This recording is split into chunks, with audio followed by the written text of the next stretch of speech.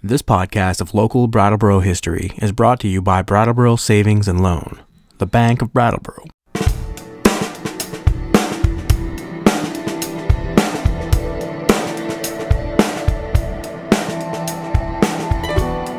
This week in Brattleboro history, we are going to focus on Anna Marsh.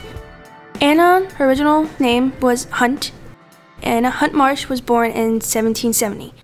Anna was born in Hinsdale, New Hampshire, to Jonathan Hunt, her father. Jonathan Hunt served one term as a lieutenant governor of Vermont. When Anna was 24, she married Pearlie Marsh in 1793.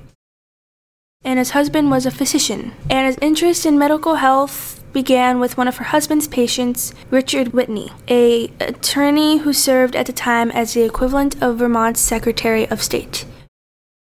Richard Whitney was diagnosed as deranged and received treatments as the Bathurst Prize, and that is the repeated dunking of the entire body in icy cold water and the stupefaction of the senses. That means the person was made drowsy or placed in a temporary coma with heavy doses of opium. Whitney died of stupefaction treatment in 1806. In 1809, Anna's husband died. In 1832, Anna moved to Northfield, Mass. Due to an illness. While there, one of her nephews was committed to the State Lunatic Hospital in Worcester, Mass., which affected her deeply. In 1833, she sent for her lawyer to change her will to put $10,000 away for an asylum that used moral treatment instead of practices of the day, which were like torture. Anna died in 1834, and that was when the Brattleboro Retreat was founded.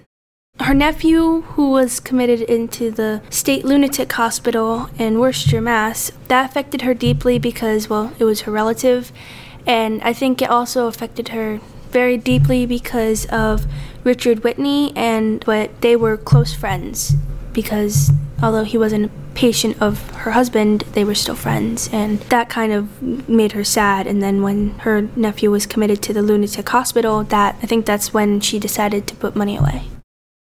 Basically, she wanted to make sure that they had better treatment instead of being locked in chains and dungeons, and she wanted them to have exercise and eat healthy instead of torture. I did learn a lot, and it was actually very fun.